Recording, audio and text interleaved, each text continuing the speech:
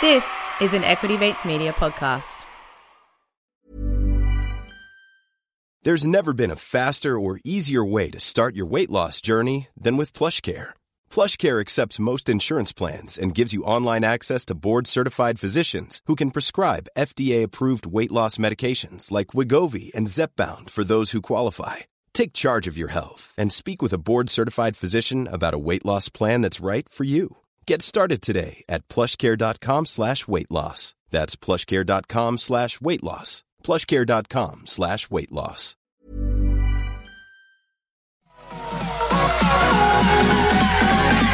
Equity Mates. I will say this about investing. Everything you do learn is cumulative. What I learned at 20 is useful. Equity. Welcome to another episode of Equity Mates, a podcast that follows our journey of investing. Whether you're an absolute beginner or approaching Warren Buffett status, our aim is to help break down your barriers from beginning to dividend. My name is Bryce, and as always, I'm joined by my equity buddy, Ren. How are you going? I'm very good, Bryce. I'm very excited for this interview. We've got CEO of a company that's close to your heart. And I think also we can officially say our first member of the Order of Australia on the show. Yes. Yeah, pretty special. We are privileged to welcome Lindsay Partridge to the show. Lindsay, welcome. Thank you. I'm excited to be here too. So for those of you who haven't come across Lindsay, it's quite the resume. He was CEO and Managing Director of Brickworks, ASX ticker BKW. We recently had Tom Milner on the show. You would have remembered through the Brickworks listed investment company. Lindsay Partridge is a ceramic engineer and one of Australia's longest serving public company CEOs. He was appointed CEO of Brickworks in 1999 and Managing Director in 2000. On the occasion of the Queen's Diamond Jubilee in 2012 honours list, Lindsay was appointed member in the General Division of the Order of Australia for service to the building and construction industry, particularly in areas of industry training and career development, and to the community. And for this episode, it is part of our CEO and Executive series. He is an experienced company director with substantial expertise in all things from governance, human resources, compliance, reporting, media, investor relations, mergers and acquisitions, you name it. And we're going to discuss it all. So, Lindsay, welcome. Thank you. Very impressive resume. We would love to start these interviews by hearing the CEOs talk about their company in their own words. So, to kick us off today, how would you describe Brickworks? Well, of course, everybody thinks of it about being a brick company, and that's not really quite right. 75% of our assets are investments. About half our assets are invested in Washington H. Soul Pattinson. About a quarter of our assets are invested in our property trust, which is mainly with Goodman. And then the balance is the building products arm, which is Australia and the United States. So it's really only a quarter of the business. So people don't think about that, but there's a lot of, I'm sure we'll get into it, but there's a lot of advantages of having a structure like that, particularly when you've got a volatile business, your main business being a volatile business such as building products. So if you can just unpack those four divisions a bit more for people who aren't familiar with Brickworks. You said investments, property trust, building products in Australia, building products in North America. Can you just add a bit of colour to those? Yeah, I might just give you a bit of history there, just see how it worked out. Brickworks was listed on the ASX in 1961, but prior to that was on the New South Wales Exchange. Brickworks was formed by Sydney brickmakers who wanted to buy out the state government from brickmaking, and it was formed in about 1934. And they did that. They bought out the state government out of brickmaking at Homebush Bay, which of course became the site of the Olympics. And every time the government changed for the next 3 or 4 years, it got swapped backwards and forwards. But in the end, we left it with the government to lose money. And I think they ran it at a loss until the late 60s. But Brickworks existed. And then the chairman of Brickworks was a gentleman by the name of William King Dawes. And he owned the Austral Brick Company. The Austral Brick Company was formed in 1908. And so he folded that into Brickworks. And he had two other companies. He folded them all in, and they picked up some other companies. So by 1961, when we listed, we had 11 dry press brickyards around Sydney. So anywhere in Sydney where you see remnants of a brickworks or a remnants of a most probably a landfill or something, it was usually one of our plants. The most famous one, of course, down here at St. Peter's. Most people know the brickworks there. That was all ours. So that's where we got into it. We couldn't keep up after the war, right? And they started building these big factories out at Horsley Park and buying a lot of land. And in 1968, they were worried that London Brick was going to take them over. And they looked on the stock exchange and they saw there was another company there called Washington H. Soul Pattinson that was exactly the same size, about $26 or $27 million. And so they swapped 1 million shares each. The paper the next day said, directors on drugs, shareholders get brickbats, which I've got that on my computer screen. But anyhow, they bought shares in each other up until about 1990 when ASIC said that's enough. It's enough. And at that point, Soul Pattinson owned 49.9% of Brickworks. It's a little bit less today. And we own 43% of them. So that $26 million today, we own 39% today. That $26 million is worth $2.8 billion. Wow. So it's been a pretty good investment. So that's where Souls came from. And what we learned was that steady income and dividend stream from Souls helped us get through the really tough downturns. And remember, we've been through the Depression, World War II, World War I. We've been through the Vietnam War. We went through the Whitlam years. We've been through the Bob Carr shut down housing in New South Wales. We've been through everything. We've been through the GFC, and now, of course, we're going through the pandemic. And having that sort of income coming in for investments is one of the things that makes us strong. The brick business didn't really grow much up until really when I took over and there was a new chairman came in, Jim Milner, who was the previous chairman, his nephew Robert Milner, who's the chairman today. And we started looking at other assets and we started acquiring other companies. And the biggest of those we bought in Australia was Bristol Limited in 2003. And we were Queensland and New South Wales and they were the rest of the country. And that put us together. That made us the biggest brickmaker in Australia. We picked up roof tiles. We picked up one masonry plant. We went from there. We picked up other little brickworks along the way and some really great ones out of it, like Barrel Brick is one of ours. And so anyhow, we then bought a whole lot of masonry plants. We ended up with about 10, 11 masonry plants around Australia, so it became the number 2 masonry business. We got involved in some other things that didn't work, timber, that didn't really work. We were in sewer pipes. We got out of them. We got into floor tiles. It was good for a while, then it went bad, so we got out of that. But we've got quite a narrow, very tight sort of business at the moment. We realised that we couldn't grow anymore in Australia, and we made the decision about 3 years ago that we needed to expand. We need to expand offshore, and so we bought Glengarry in the northeast of the United States. We've since bought 2 other companies, Sioux City Brick and Redland Brick, and now we we had about 16 plants, but they're a bit underutilised. We have now about 10 plants in the US and in the northeast. So that's how the building products came together. We'd bought all this land in the early 60s for surplus clay lands, but as time's gone on, we get a lot more clay comes in from excavations and tunnels and things, and so we've actually got more clay today than we most started at, particularly here in Sydney. But we had a lot of land. It was really surplus to our needs, and we looked around and we picked a partner, which was Goodman, and it turned out to be a very good choice. And they've been wonderful partners ever since. And we realised that there was a future position in industrial space, but there wasn't a future position if you had residential. And we had a lot of the old brickworks at Brookvale and at Eastwood we'd sold off as residential land after we fixed them up. But the industrial, we thought, well, how do you know, and it's one of the hardest things to get your head around, if an industrial development doesn't stack up, it means the raw land is too expensive. And the reason that's the case is because that's the only number that can change. Everything else is fixed. So if you sell it, you always think you're going to sell it too cheap. So by staying and putting in a trust and then staying in it in 50-50, as you get revaluations and the rent goes up, if there's any unfairness in the original deal, they get squared up. And that's exactly how it's worked out for us. So that land now, that trust is over $2 billion. Our share's $777 million. It's 25% of our assets. So it's been a really good program for us. So, Lindsay, you're a ceramic engineer by trade, but you're now obviously CEO and MD of Brickworks. Are you able to take us through the path from your engineering to C-suite?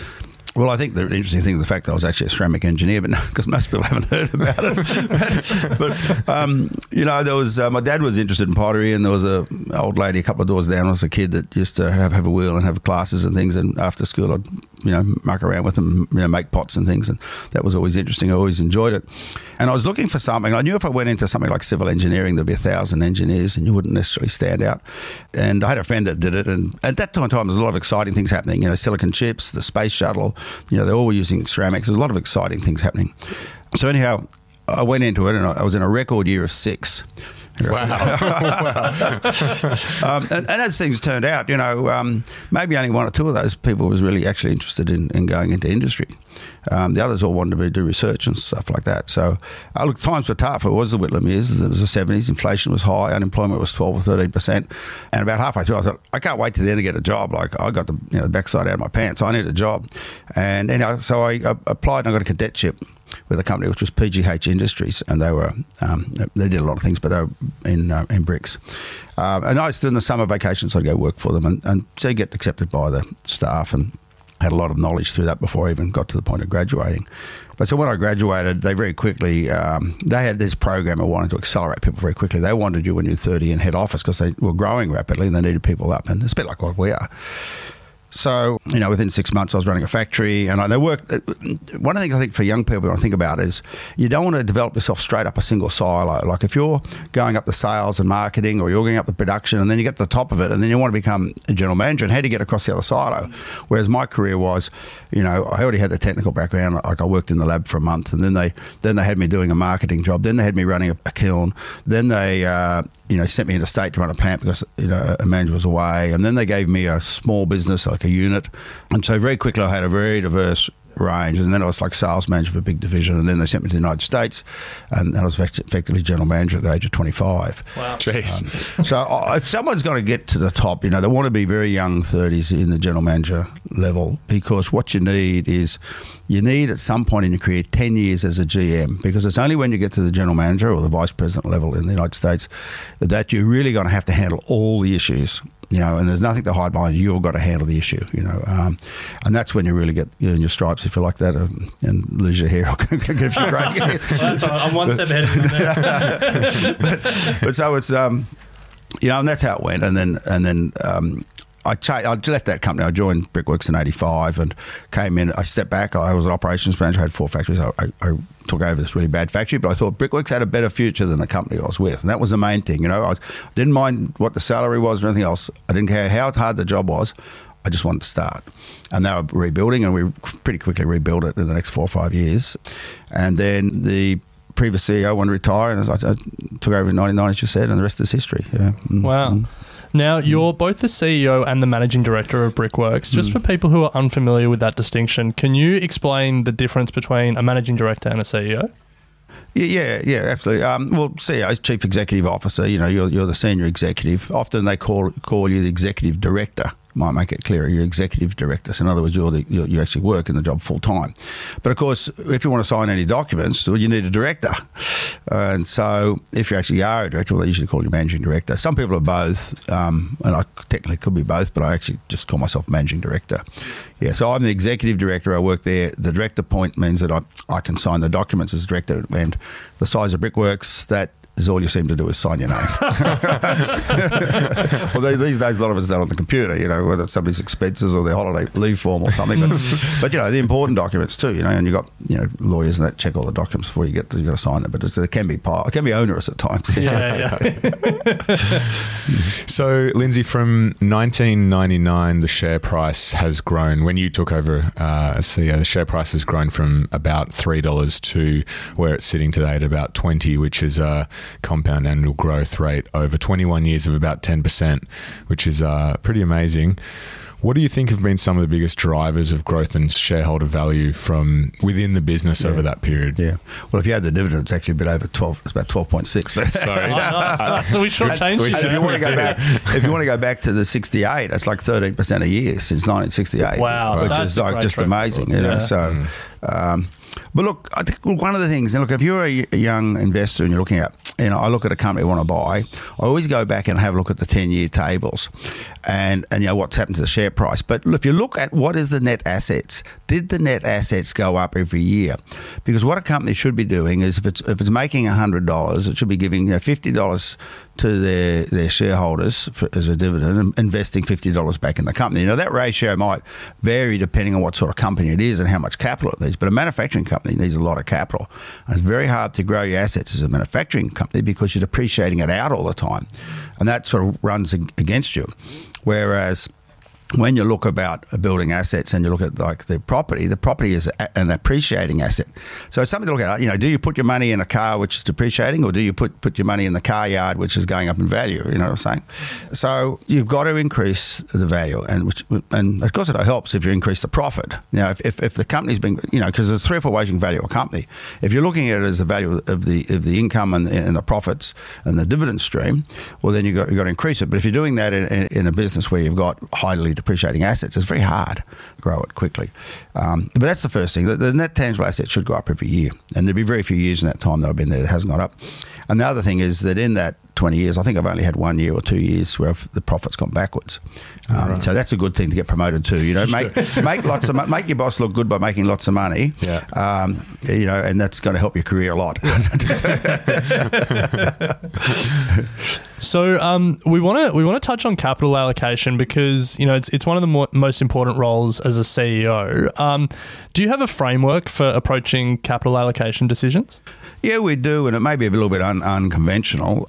And, you know, it's obviously the obvious thing everyone says, well, you want to put the part of your business which is getting the best returns, make sure it's never starved of capital, you know. But what actually happens in reality is that often you don't get many choices. Like if we've got 40 plants out there and this one's got a broken, you know, whatever, you know, or the kiln's a bit flogged out, you know, and I've got to replace the kiln, well, it's sort of like you get to the point it has to be done or the plant stops. And so by the time you do, you know, and health and safety always goes through, environment always goes through. So you do all your health and safety, you do your environment, you've got no choice on that. Then you fix all the things that are about to break down, and if you don't fix them, and then what does that leave you with? Not much. So you've got to be a bit creative. And you know, and one of the things that we did, we started leasing plants where we knew they were base load.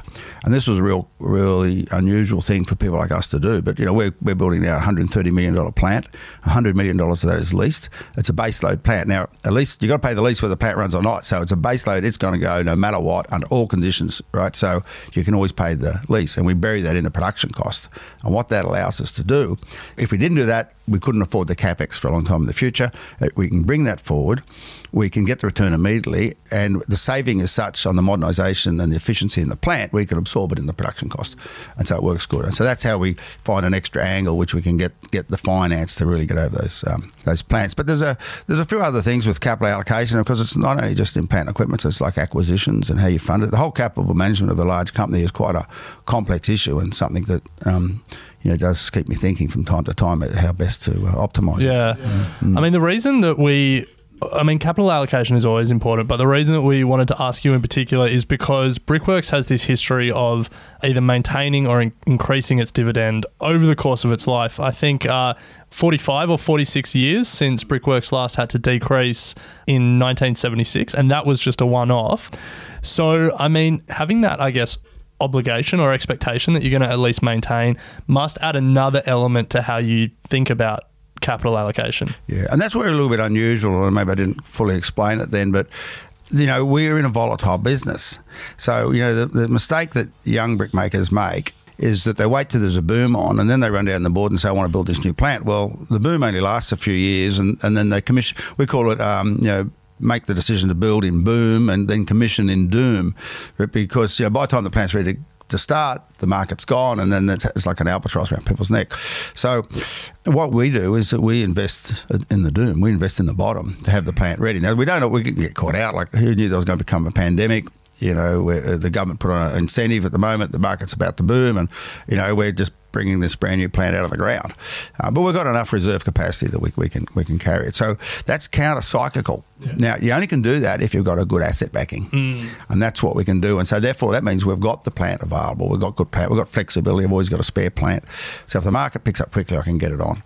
But, okay, to come back to your point on the dividend, so we can pay our dividend out of the dividend we receive from Sols, plus what we receive from the property trust. That covers the dividends, because that's 75% of assets for investment. So we pay 100% of that out, basically. And Sols has increased for 20 years, so that's a good start. And the property trust earnings have gone up every year, you know, for 12 years or 14 years now, and are going to continue more. So I can sit here today and I can absolutely guarantee that our dividend will most probably be going up the next 2 years, you know, because I know what's coming through. Yeah. And, you know, there's a good chance it'll be much longer. So that underwrites it. So the building price can be volatile, and we can still cover the dividend. That's a pretty great business structure that you've created there. Yeah. And there has been other examples on the market at different times, and then people come along and say, and they break it up, and then the original core business goes broke. Because what happens in a really bad bust up, then the company can't survive. It just hasn't got the resources.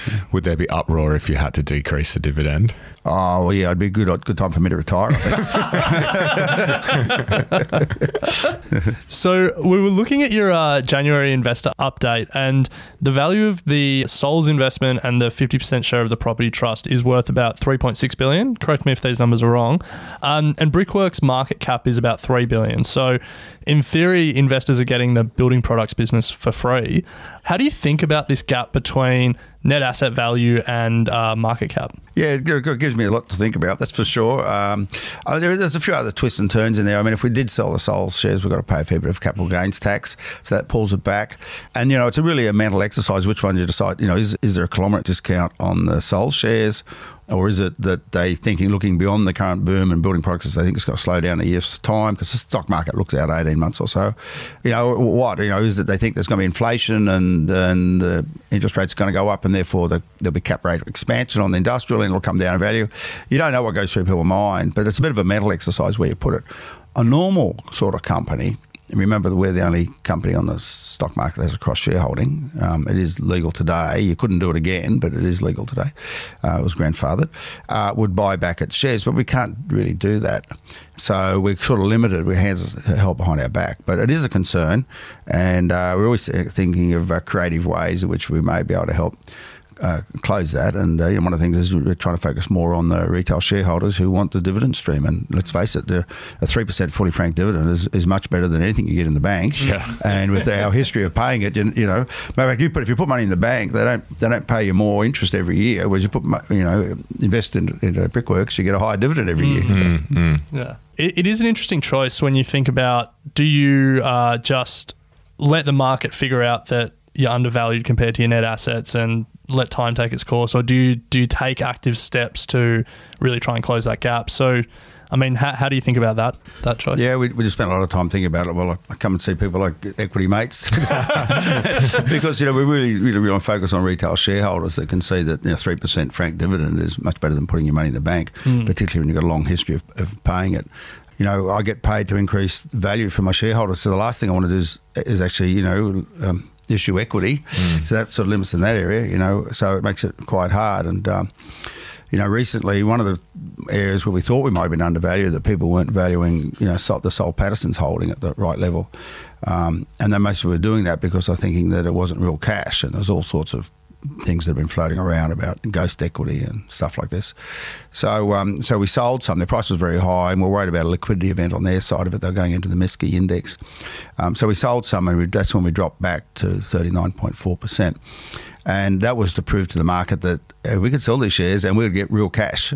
And then, of course, but down the track, we had to pay real tax. And that's what sort of limits us. But because you can't go buy it back. But I think it got them a 60% free float. It got them into the ASX 100, robustly. The share price then recovered. I think we did that at about $28. The share price recovered, and now it's like 32, 33. So it worked exactly what we thought. We've got less shares, but they're actually worth more.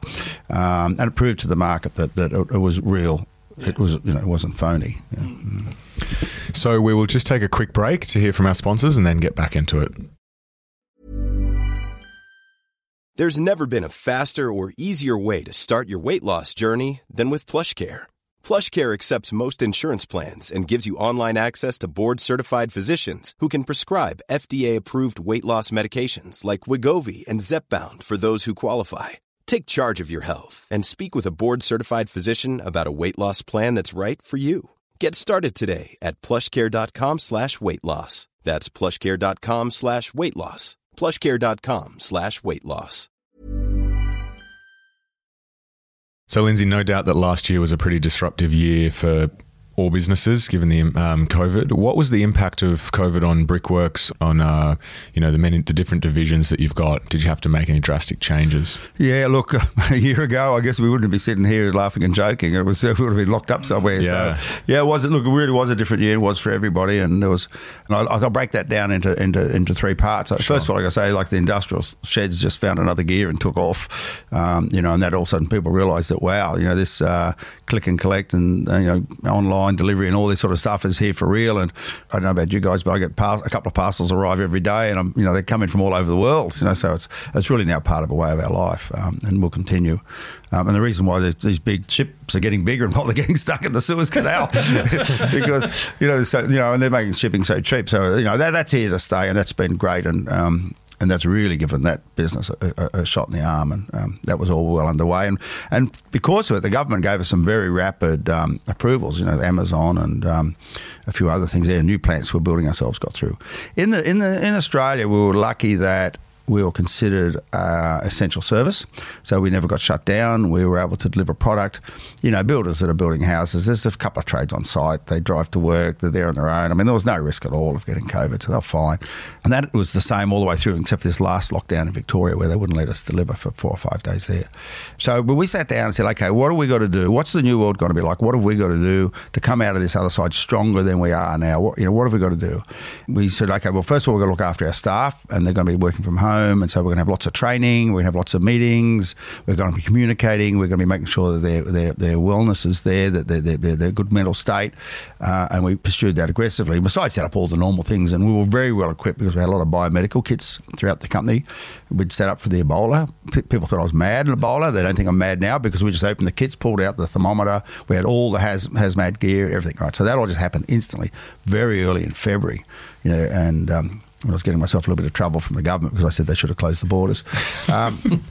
But so that all went. So we did 4 things. Our staff, 2, that we could see that what the sort of products that people wanted was changing. They wanted maybe more homely type products, and there were more models, and we'd been monochromatics, and we didn't have many models in our range. And so we set a very religious, very disciplined product development, and that was also to keep people occupied.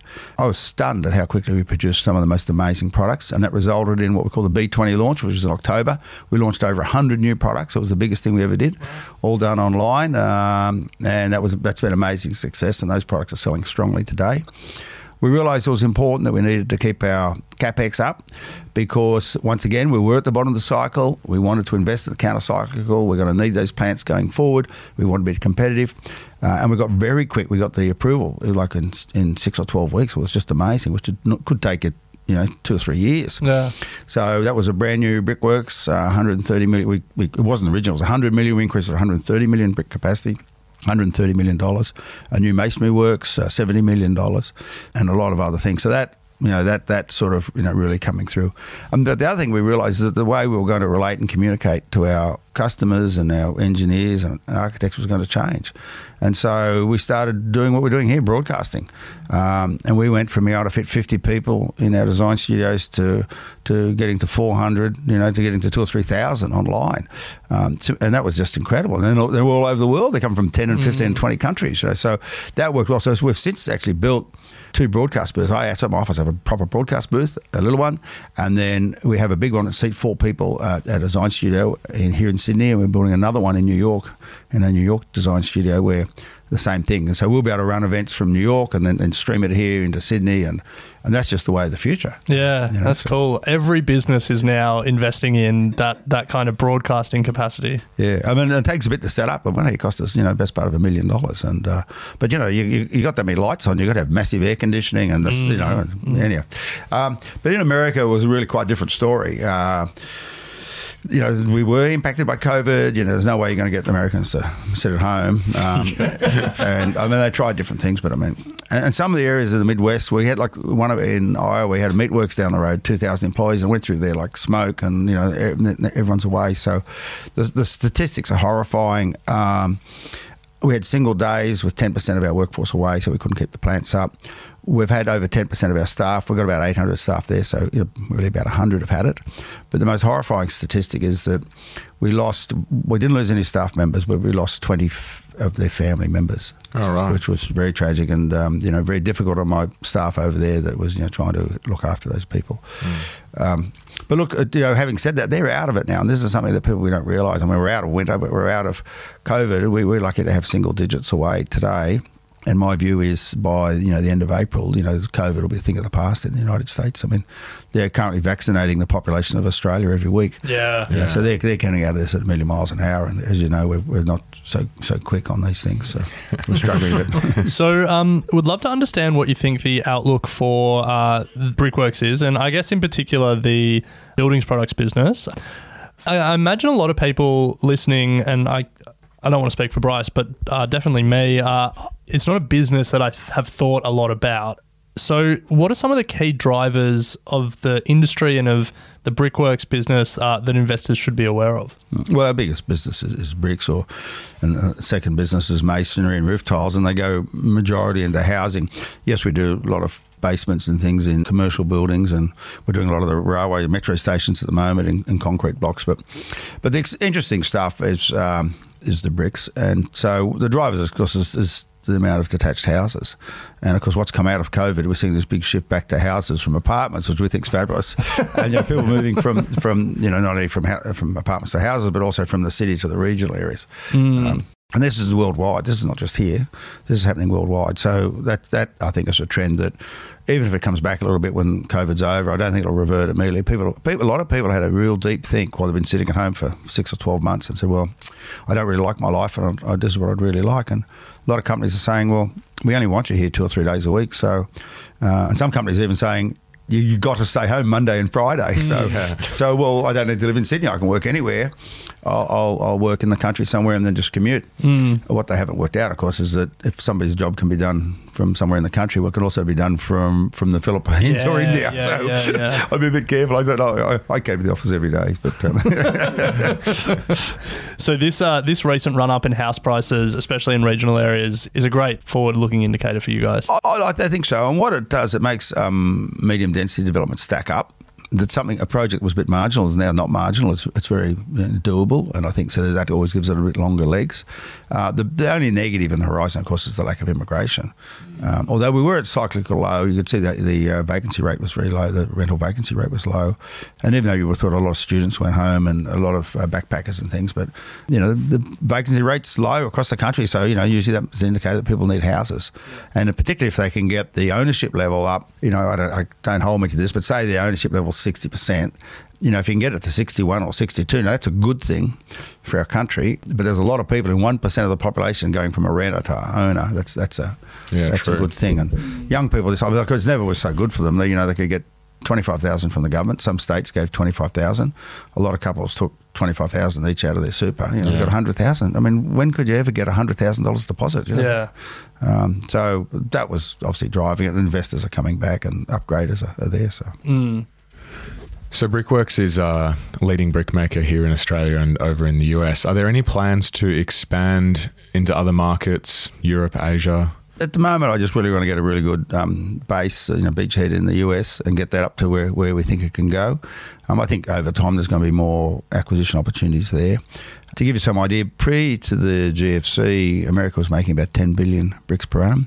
They're building about 2 million houses. After the GFC, it really got knocked around, and it's only got back to about, at the moment, 1.5 million houses and about 4 billion brick. So I would think there's a fair bit of return, a lot of surplus capacity, which we've been doing our best to soak up and sort out, particularly in our area. But I think if there's a good, solid boom over there, the next 3 to 5 years, and everyone's talking about low interest rates for long term. I'd be a bit worried about inflation coming back, but they want really solid full employment and good inflation before they take their foot off the gas. So. For comparison, how many bricks are we doing in Australia? Australia's about 1.5 billion. Yeah. Oh wow. Yeah. Our bricks are bigger though. Australian bricks are about a third bigger than an American brick. Really? So our $1.5 billion is more like 2 and a bit, billion Right. US ones. Yeah. There you go. Yeah, we give them a bit of a hard time about why it. So different size? you call that a brick? Look at this. Well, I just would have assumed that bricks would have been standard around the world. Well, you consider that we sort of came from England, you'd think so, wouldn't they? But no, we mainly make 1 or 2 sizes in Australia, but in the US, it would be pretty normal. We could make a 10 or a dozen in every plant. Right, okay. Wow. There you go. Reduce the size, charge the same price, and away you go. That's what they do in retail. No, the bricks are the best thing you could buy. We guarantee them 100 years. I mean, what could you buy better value than a brick? So, Lindsay, we do love to ask some questions around, I guess, like people and culture and leadership. A lot of the fund managers we speak to talk about the importance of that, of who the leader is and the culture that they're trying to build. So we'd love to get some of your thoughts on it. I guess starting here, as a CEO, do you have a leadership philosophy? Well, I do, but it's sort of like evolved over a lifetime. Like, leadership's not something you're born with. I think leadership's something that you learn as you go along, and you make a few mistakes and you try and improve it. And also what's required of you is changing. I mean, you've only got to look at the discussions around, in the US, the big thing is a racial discussion. And here we've got the whole discussion about, women not being treated properly. And some of those things, it stuns me a bit, because I thought, most companies got over this, 10 or 15 years ago. But there's some basics. If you don't do some basic things like looking after your staff, no one's going to look up to you as a leader. They're going to look down to you. So it's really, really important that, you're honest, you do what you say, you treat people with dignity, you look out for people. It might be outside the company rules, but if someone's got a problem, you step in and give them all the aid and assistance you can. If you don't do those basic sorts of things, you won't get any respect at all. And I think that's where leaders sometimes go wrong, and they can't understand it, that happens. And then it goes back to, if you've got an employee, we have like a no asshole rule, and if you've got if you've got somebody who's a bit of a bastard to work with, then it disrupts everybody around them, and they can't do their job, and they've got this conflict, and so you've got to go find them and get rid of them. And that's important. You do that. I think we've got a pretty good team at the moment, and they're all happy, because there's no one. They come to work, do their job, and they go home, and so those sorts of things are important. But there's a whole lot of basic things. You need to have a plan around, how you're going to train and develop people. You're going to give them promotions. I mean, people become very loving towards the company if they get promotion, and if they end up at a level they never thought they would achieve. And that doesn't have to be in the high levels. We had a guy who was a greaser, and we wanted fitters. So instead of going outside, we said to him, do you want to do an adult apprenticeship? And I worked his wages. So his wages never went down, they only went up. And 5 years later, he said to me, I never ever thought I'd be a tradesman. And some of these guys then went on and did a second trade. It's double certified. So we've got some wonderfully skilled employees that have come up, but they'll work with us forever. Yeah. Never thought. I mean, they earn huge money, so that they work forever. That's what we want. We want people to stay with us. So we'll go out of our way to make sure that we look after our staff to keep them, Yeah. For those in our community who are aspiring C-suite or GMs, when you're hiring leaders within your business, are there any sort of key characteristics that you don't compromise on? Well, if we're hiring for the most senior levels, we do a pretty tough analysis. And one of the analysis we do, which you might often hear about, is we do sort of a graph. And on one side, it's like, on the vertical, it's like maturity of decisions. And then on the other axis, it's your agility. Now, and then we graph everybody out. I don't like anything, you've got most of your staff are in the middle. You've got a few on the left that aren't so agile, and a few on the right that are very agile and make very good decisions, and they're your top leaders. And now you might say, why? And the answer is this, is that the problems that the chief executive gets are problems that no one else in the business could solve, and usually you haven't seen before, and you've got to come up with a creative decision to get out of it. And if you don't solve it, you've got a problem. Right? So creative, and you need to make, as I said, responsible decisions. You can't, make flippant decisions. You might make them quick, but they've got to be considered. So that's what we look, and that's worked out pretty well for us. Yeah, nice. It's interesting. So people often love talking about the best times as a leader or as an investor. We want to maybe ask you about one not so good time. Is there a particular mistake as a leader that stands out for you in your time at Brickworks, and what were some of the lessons that you learned from it? Yeah, because when you sort of said that, look, I tell you, the worst day for any chief executive is when one of your staff or a member of the public gets killed, And, they sorry to put a bit of a bummer on it, but you'll never forget those days. And no one gets paid enough to have to tell a family that you've just killed their son or daughter or something. They're just terrible, terrible days. And yes, there's a lot of soul searching goes on. What could we have done different to avoid it and that? But sometimes it's just out of control, or your staff member was just an innocent bystander. Things happen. But look, as far as making mistakes. Look, good question. I could think of a few things, but look, you don't always get things right. You sometimes make mistakes on people, and you wish you hadn't have because we went too long. One of the things that I always look out for is the people not being a self-starter on people problems. Right people on the bus, wrong people off the bus, and it's very easy to wait too long. I like to give people a decent chance to prove themselves, but inevitably when you let them go, everyone else comes along and said, I thank God for that, and we just can't work out how come you didn't know he was doing this and doing that and something So getting your people right is very important, and you'll always feel disappointed in yourself if you wait too long. Yeah. We've done a lot of acquisitions, and of course you're not always going to get them right. I thought that the timber industry would be a good one for us because we were using and preparing hardwoods, and it was a fashion item. We could get high prices for it. But it was just, supply line was always back to the government, and, you could never invest because you could never get a log license long enough to warrant the investment. So you ended up with all these worn out old mills, which were dangerous, and people were getting hurt. And, and then the other thing with the timber industry is that, you saw a log and you're lucky to get sort of 35% out of it the first time. There's a lot of waste. Then you dry it and it shrinks 15%. Yeah, right. So you think about it, you only got 20 or 25% of what you started with. You try to make a profit out of it. So it's very hard. And, yeah, maybe we should have got out of it a bit quicker. Other things, like the tile business was a great business. I loved it, and I had a lot of experience in it. But it worked well when the Aussie was 75 cents. But at 85 or 90 cents, it was in trouble, and we just said we started to lose money, and then we decided to get out. But lucky we did because the dollar went to $1.10. Yeah. You remember, $1.10 would have smashed us. And so, sometimes it's not your fault. It's just the world changes and it no longer works. So you just got to move on. Yeah. And then on the flip side, Lindsay, is there a moment that you look back on and you're particularly proud of from a leadership point of view? Yeah. Look, I think putting the property trust together was a stroke of genius, and I guess maybe the Bristol was, but it wasn't easy. Like people think, I think sometimes when all of a sudden we get this approval to build a new plant or something that was easy, they don't realise that we've had to do a lot of work to convince the board. I mean, it's easier these days. They're very, very supportive. But the Bristol acquisition, I went to the board 4 times to get it.